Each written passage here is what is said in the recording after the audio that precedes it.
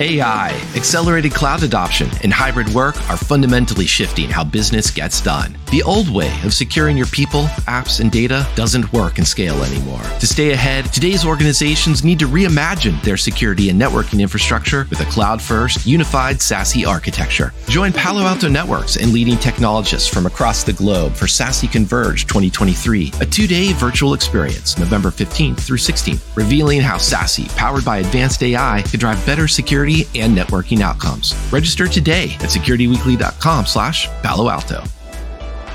Welcome back to Application Security Weekly. We just had a 6-month checkup. And that first segment, I can't speak anymore. So listeners, please listen to that segment. Know that we covered our favorite and our not so favorite stories. We do this live recording and unedited, as you can tell. I'm your host, Mike Shima, laughing in the background, and maybe he'll be able to say hi is John Kinsella. Hello again, John. Hey, it's been a long time. It's I have faith. We'll be able to get our words out. All right, well, speaking, I have faith, good reference to George Michael, because I had a reference to Duran Duran. So the first article I want to kick this off is that Duran Duran back in the 80s had what was the song? Actually, this might have been 90s, sorry. But Please Tell Me Now. I linked to it in the show notes. So if you're unfamiliar with the song, go check it out, watch the video. But that stood out because some Google researchers basically figured out how to talk to the production version of ChatGPT and repeat a word to the point where ChatGPT would then just start randomly regurgitating its raw training data. So it's really interesting. So it's instead of just please tell me now, it's sort of please, repeated a few dozen times. Tell me now. And the researchers note that they could extract several megabytes of ChatGPT's training data for around $200. And that's not a bad payoff. What's really interesting here is they take, in both the research paper and the accompanying blog post, they put a lot of effort into framing and positioning why this work is different and interesting. That was my word from the first segment. Hopefully it's curious to you, John. But in this case, they point out that this is the production version of ChatGPT, and they're working with its API. So this isn't just a purely academic, here's a model, here's how to muck about with a model. And the reason they're pointing out this nuance of production is that, ChatGPT is supposed to be aligned, meaning it shouldn't be spitting out this raw training data. It's also ostensibly has been reviewed for security or review for behavior against these types of, I'm trying to not say prompt injection, but because this is a bit more than that, but there's a lot of interesting aspects of this that they do to extract the training data, demonstrate that in fact they did find the training data. Now, by the way, they did this because they pulled down a bunch of internet data, in parentheses, roughly 10 terabytes worth. So this isn't something that they did quite off on a research, laptop. But there's a lot of fun things that stood out to me for this as something actually fresh and different as an attack against an LLM. So this got a yay for me. Hopefully this doesn't already start you off with a yawn. But yay versus yawn, John. How are we looking at it? I'm somewhere between. So one of the problems I've had, I think specifically with Google, I'm sure there's been some others, but I know Microsoft has done this tiny, but Google seems to do it a lot, where they seem to like to go and do security research on other people's products. I've talked about before. It's still every time it comes up. So when I first saw this during the week, whenever it came out, the headline was like, "Google security team finds issue in ChatGPT." I'm like, why don't you go look at your own stuff? And I don't mean that in a negative way. I promise. It's more sort of, I presume it's a good thing in that they are giving their security team, their researchers, the ability to go and look wherever they're interested. Which, hey, cool for that. I presume those learnings come back into their own products. But it seems, I don't know, that seems just sort of, it leaves a taste for me, right off the bat. I think, so leaving that whole aspect of it out, I think what they're doing is, it's got to be sort of a fun gig where you can spend half a day or hell, a few weeks just sort of poking at these things and figuring out how to get them to break.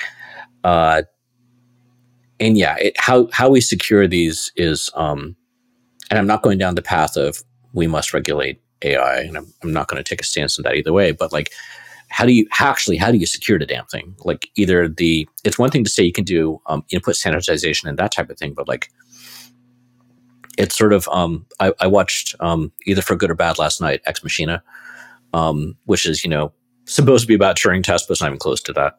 But the idea of like, okay, how do you actually, a Turing test alone is hard enough to do. Then how do you secure communication between two, I don't want to say humans, but two identities? So I think that almost needs its own separate thing. And I think this type of vulnerability we're going to see for years. I'm not quite sure where it'll end or how it'll end or how you take care of that. Maybe you have the LLM itself somehow get trained on it. I don't know. Maybe that's the big thing that Sam Altman figured out how to make AI secure, and that's why he got fired and all that stuff. Oh God, thinking of things at tangents we don't need to go down. But you were hitting on some areas near the end of the blog post that also caught my eye in the sense of, to quote, it is very hard to distinguish between actually safe and appears safe but isn't. So is this meaning, were they actually extracting training data or not? And they did in fact confirm to a high degree of confidence that it's training data they were looking at rather than hallucinations. And they were also making the point that it is fun, and of course I had fun with my Duran Duran references, but they point out that if you just say, oh, in the OWASP LLM top 10 attacks, there's the repetition attack is number 11 now. Don't try to go and defeat the repetition attack. There's an underlying vulnerability class here. And that's kind of another distinction they're making in the sense of the instance of an attack versus, I think, what you were maybe trying to tease out there, John, about what's the underlying flaw here and how do you address this flaw within LLMs in the sense of talking from one identity to another and what it's revealing.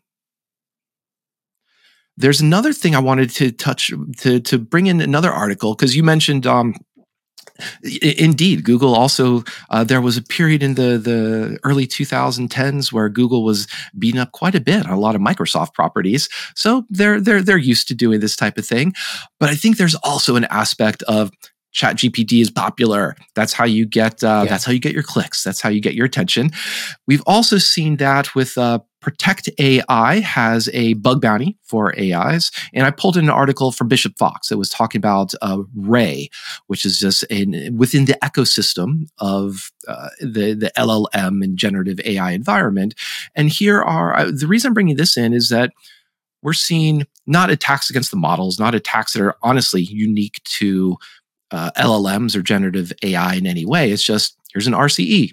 Here is an LFI. Here's another XSS, a CSRF, SSRF. Basically, here's a bunch of classic software vulnerabilities that just so happen to be in some software related to ChatGPT type of solutions. Meaning, this is how you get attention. This is how you get the cool black hat presentation because it's a SSRF phone, but it's in something that everybody's talking about. So again, this isn't to say anything negative against the Bishop Fox article. It's a nice write-up, but it does make me think, how can we make all these other types of software out there sexy? How can we make like the web interface for a VPN sexy? And already, listeners, if you're not watching the YouTube, John's falling asleep at this point because wow, there's a lot of software out there that is not interesting and but still needs attention. So that's sort of where my brain went when I was thinking about like, why are we seeing these types of just basic vulns being written up in the LLM space? Actually, I was working on a Right Said Fred reference to I'm Too Sexy, but I wasn't quite falling asleep, but yeah. And, kudos to Bishop Fox for the graphics department did a great job on the top of this article. I'll leave it for folks to go and look. That said, I don't know. I sort of, wait, that's interesting. So in under vulnerability details, they're actually listing out the CVSS vectors with little checkboxes. That's sort of neat. I like that. So instead of actually showing the vector, They're actually got like Right. a few lines and saying, hey, but they're not including environmental or the other aspects. I know they can't. Yeah, it's, SC23, Supercomputing 23 happened, last month, the big supercomputing conference. And one of our other hosts was asking if anyone else is going that they'd want to meet. And we had this small conversation internally about security and HPC, even though this isn't really HPC. This is, large scale AI, which is, it's a high performance computing, but it's a different world than real HPC. I'm not trying to gatekeep. They're just different beasts. But these large scale projects we've talked about before, security gets in the way, right? That's the cost center.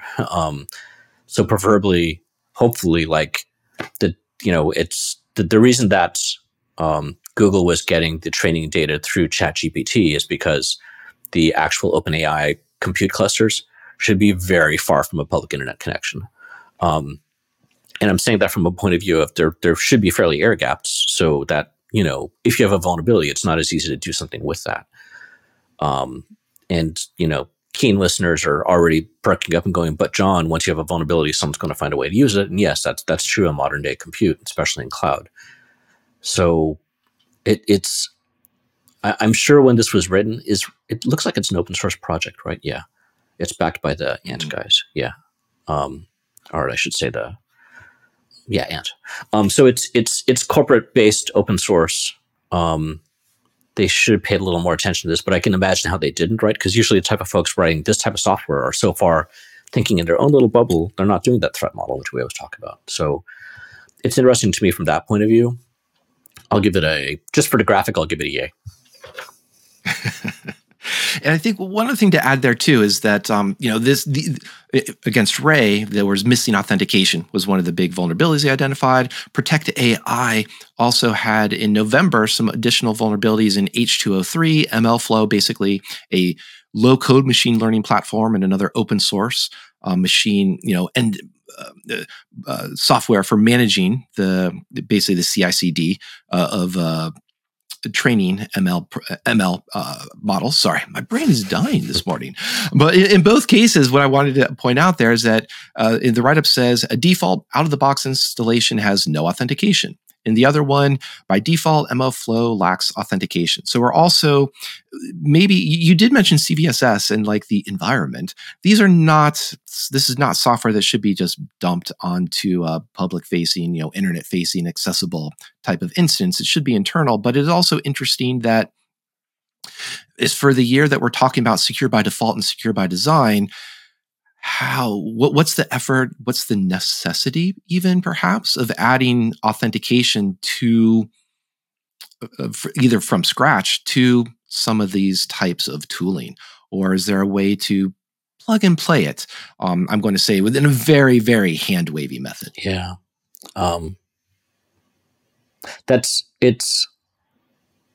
It depends how these, let's see if this thought goes anywhere. I would like to think that modern applications written in sort of modern styles without authentication are modular enough, even if they're monolithic apps.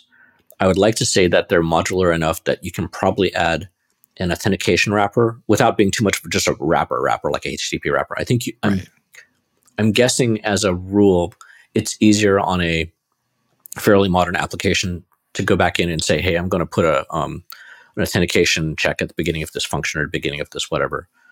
It'd be an interesting. I mean, I'm not sure how to figure out if I'm true or not until someone actually tests that theory. But that's a sort of a sense compared to say like 10, 15 years ago, where like you're just writing code to try and get something done as quickly as possible. Well, not as quickly as possible. You're just trying to get something back out to the web, and you're not really thinking about functions or organization or architecture or those type of things, right? It's more of a flat application, whereas I think now there's a little more tiering going on, and that might actually help make that easier.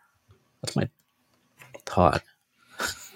Could be. I'll throw in very quickly. I also grabbed an article about security guidelines for this is from the CISA and from the NC, the UK version equivalent, the UK friend, but basically global guidelines for AI security.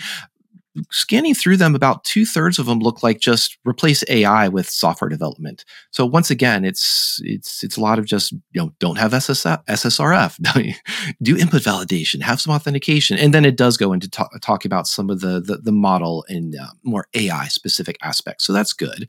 I'll tie that into there was the first secure by design alert that CISA has created here. And I don't know. I should have actually hidden this because I wanted to guess. What do you think the first alert might be from a secure by design that's going to come out of CISA? I saw it and I still couldn't tell you. I'm going to get to why in a second. I would say something related to S-bombs. It's a good guess, but you're wrong. But actually, you're wrong for probably a pretty good reason. Then I'll throw that over to you in a second about why it took a little bit to figure out. But they're saying basically disabling like the product's web management interface by default and configuring products to stop operating when the web management interface is exposed to the internet. So basically it's talking about, I think, a lot of VPNs that have web management interfaces but exposed to the internet. This alert, I love the idea of secure by default. This one wasn't grabbing me. And there's also they wanted to say embrace radical transparency and accountability by saying have some CVE entries in there. Okay, fine. And CWE fields. But they were saying CWE not only helps customers understand and assess risk, it also enables other software manufacturers to learn from mistakes fixed across the industry, which honestly, I could care less about CWEs as a user. I think they're helpful for finding, doing very large analysis as a, security researcher. But wow, CWEs are way near the bottom of the things that I pay attention to. So you either maybe start with that or back to why was it a little bit hard to figure out even what this alert was about? Did they mention Cisco or Juniper or what's the other one? There's a vendor we've had in the news a few times this year. Luckily, you guys are forgetting about you, so I can't make the joke. Anyways, yeah, we've seen. I can see why they put it out.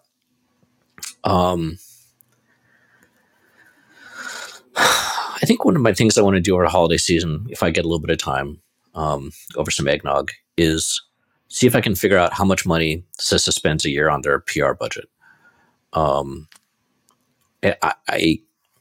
I get it. I really get it. I get why Jen's doing this and why she is where she is and all that. But like, I just feel out of the orgs we talk about, let's say OpenSSF, memorysafety.org, OWASP, hell, even throw Google in there. The amount of sort of press release type stuff we see from these guys. And I get it. It's important that's how they get in front of politicians and stuff like that and sort of to people. But at the same time, it's like, but yeah, no, it's a bit of a sort of a word salad to me. How software manufacturers can shield web management interfaces from malicious cyber activity. Again, as I said, the vendors I mentioned already, it feels. Did they have to put that as a? We'll leave the press release part out. Did they have to put that as their first secure by design? Does that affect a lot of people? Or would you want to put out something which affects a larger group of people? Would be, I guess, my thought. Yeah, we haven't seen actually from the Cyber Safety Review Board, who was looking into things that was put together from the big SolarWinds, for example. That is something that was a bit meatier, how to learn from a major compromise or major mistake. So hopefully we do see these alerts grow in a little bit more broader relevance or some more refined communication, let's say.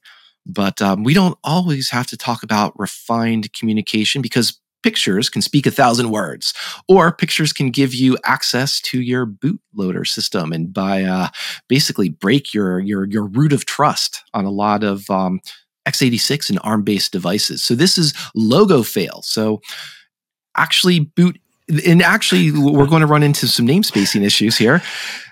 Images in boot images. And here by the images, I do actually mean those pictures that speak 1,000 words. And I love this research. I love the write-up because it's basically saying what we know. And even they call back, there's been a decade plus of research about image parsers.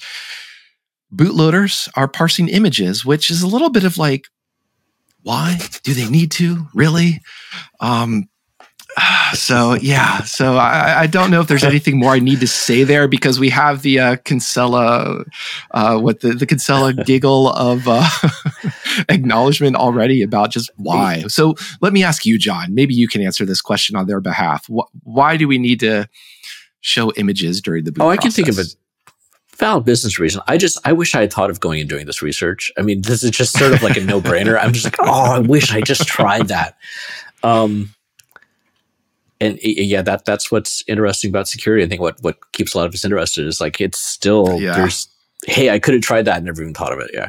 Now I can see from a business point of view, wanting to, if you're doing like custom PCs or something, want to have your logo in there, or, I mean, let's try and that's the LogoFAIL. Let's try and make it something really security focused. And hey, maybe you're putting a security banner in there saying, hey, by continuing to use the system, blah, blah, blah, blah.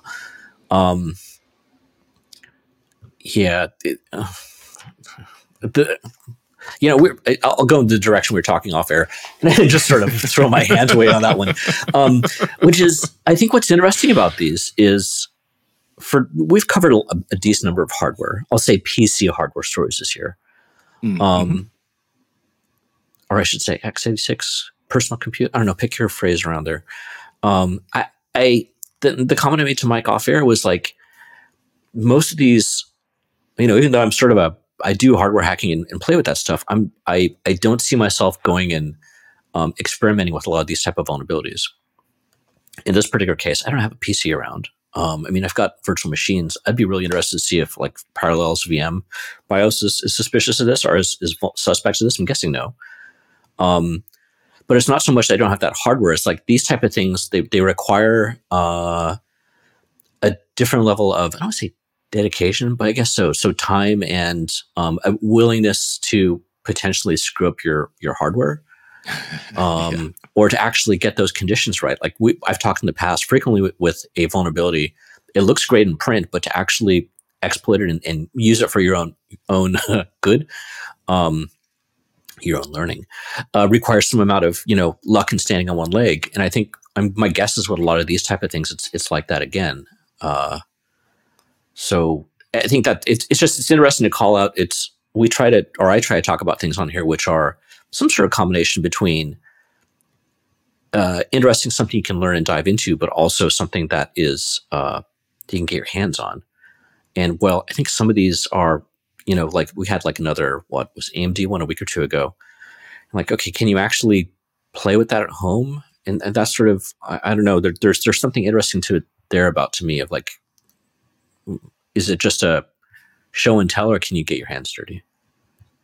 Yeah, and I think highlighting that aspect of, it's hard to set up the lab just to start playing with this. You don't just have a browser, burp or zap, and a URL, which is super easy for web hacking. Hardware takes a little bit more, which, by the way, we just ran a Vault episode where we talked with Maggie Aregi from Intel about this very thing, about it's hard to get onboard people to have that lab and that training environment.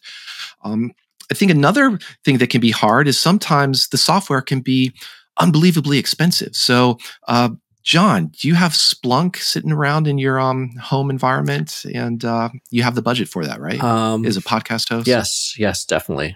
My enterprise license of Splunk for all the logs I have around here. I actually was earlier this year. I was experimenting with seeing how much I could cloudify this place. I don't have like a ton of tech here, but like I've gotten enough that's sort of exhausting logs. As I was trying to send it up to Amazon for a while, AWS. And the bill came back, and I stopped that after about a month. And that wasn't even Splunk. So, yeah. So in this case, I will. People who want to see my snarky comments can look at our show notes later. But Splunk had a vulnerability that was found, CVE 2023-1104. Hey, our CVE 2024 is coming up pretty soon.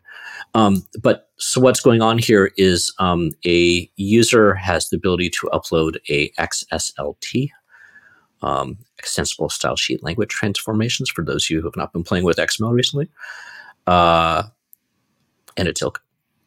And anyway, so it turns out there's good old we're not checking all our bounds and fields in there, so there's a remote code exploit.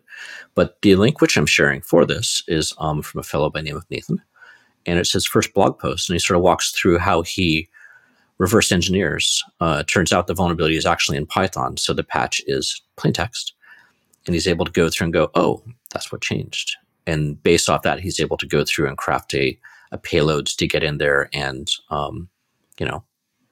have the remote code execution. So he walks through how he does that. And I thought that was very neat, right? So well, yes, we don't have Splunk around. I don't know if they used to have free versions. I don't know if they still do. But, we might not have Splunk or Splunk Enterprise around. Just reading this, and I think one of the interesting ways of doing exploit development, to me, has always been when you're able to get the patch and reverse it and actually see what's going on and learn from that point of view. It's cheating, but it's interesting nonetheless.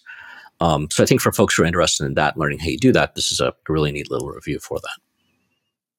Yeah, always educational that's why we highlight blogs like this.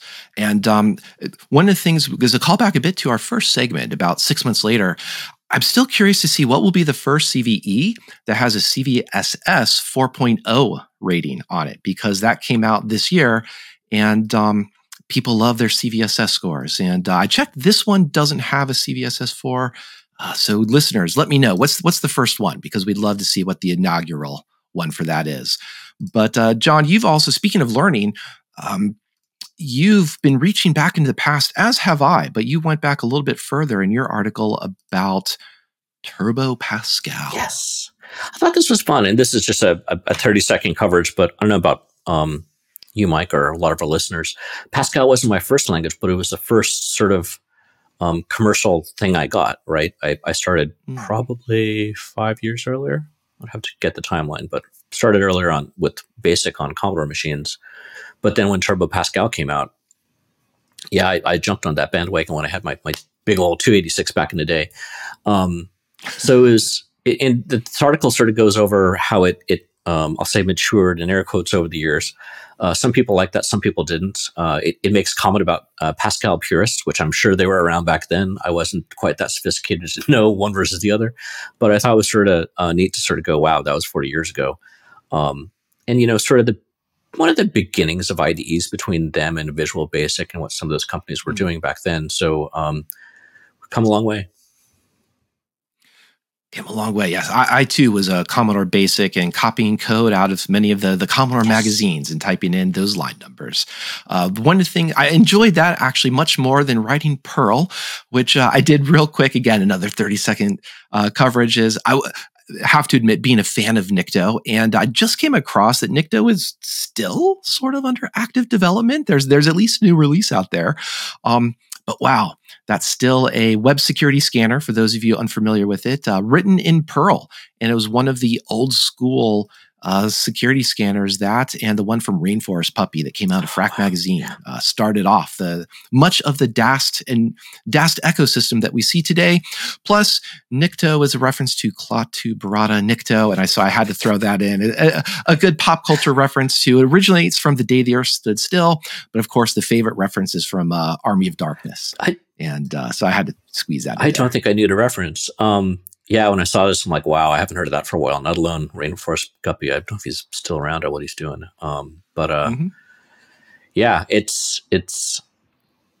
It might be fun to look at the source on this. And I can't say I've done it, but like, how have we changed how we develop scanners over the last, that's 20, 25 years? Even like his first bullet is like added IPv6 support. And I'm sure that couldn't have been easy on a Perl app first written however many years ago. But neat to see that some of these things are still kicking. And there still can be fun to play with and learn. And we are always learning. I pulled back, speaking of learning, I pulled in another update from Okta, who basically said, oh, by the way, that breach, it did in fact expose 100% of our customers in the sense of customer contact information. Things like your company name, your user type, possibly your full name, username, and email were exposed in this breach.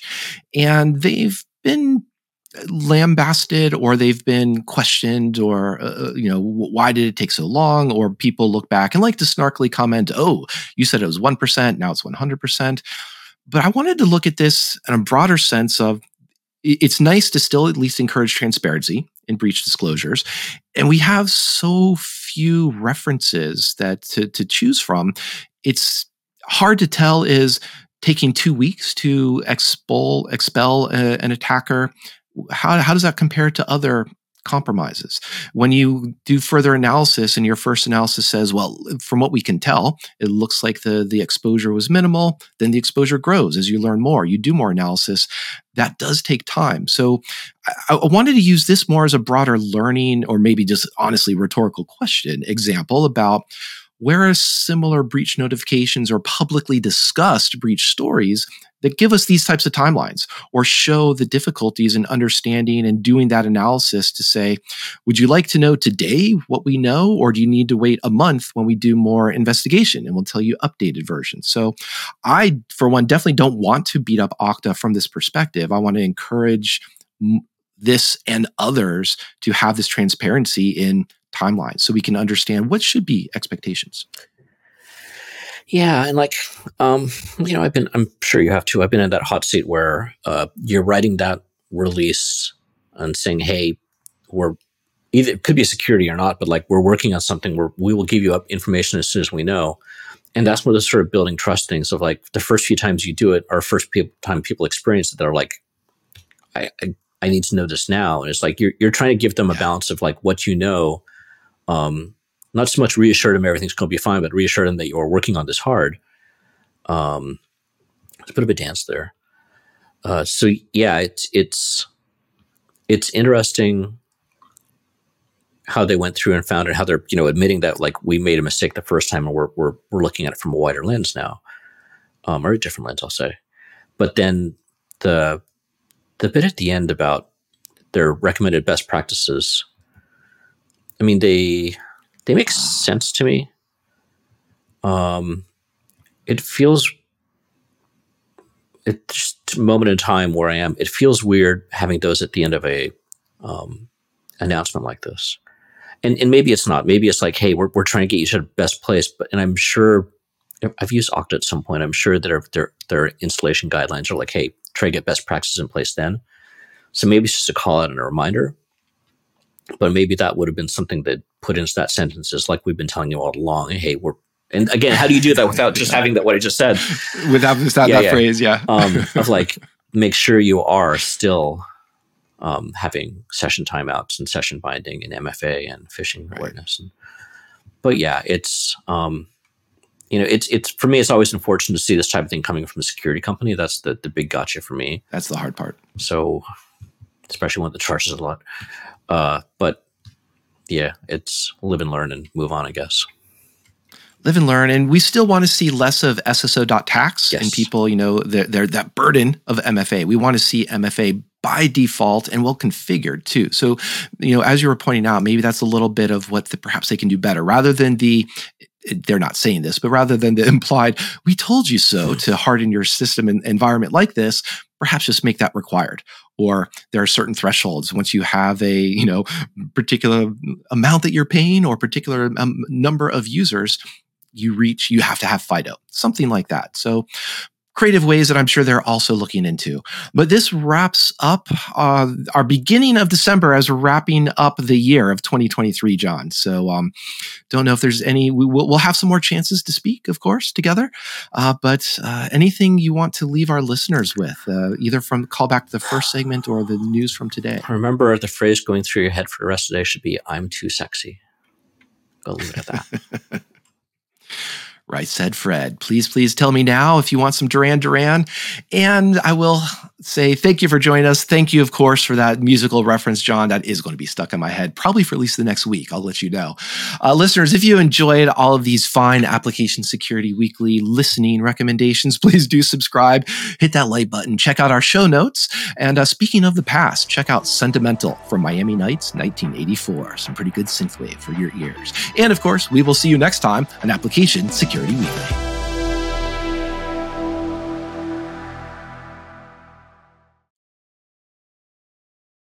John, don't forget to smile.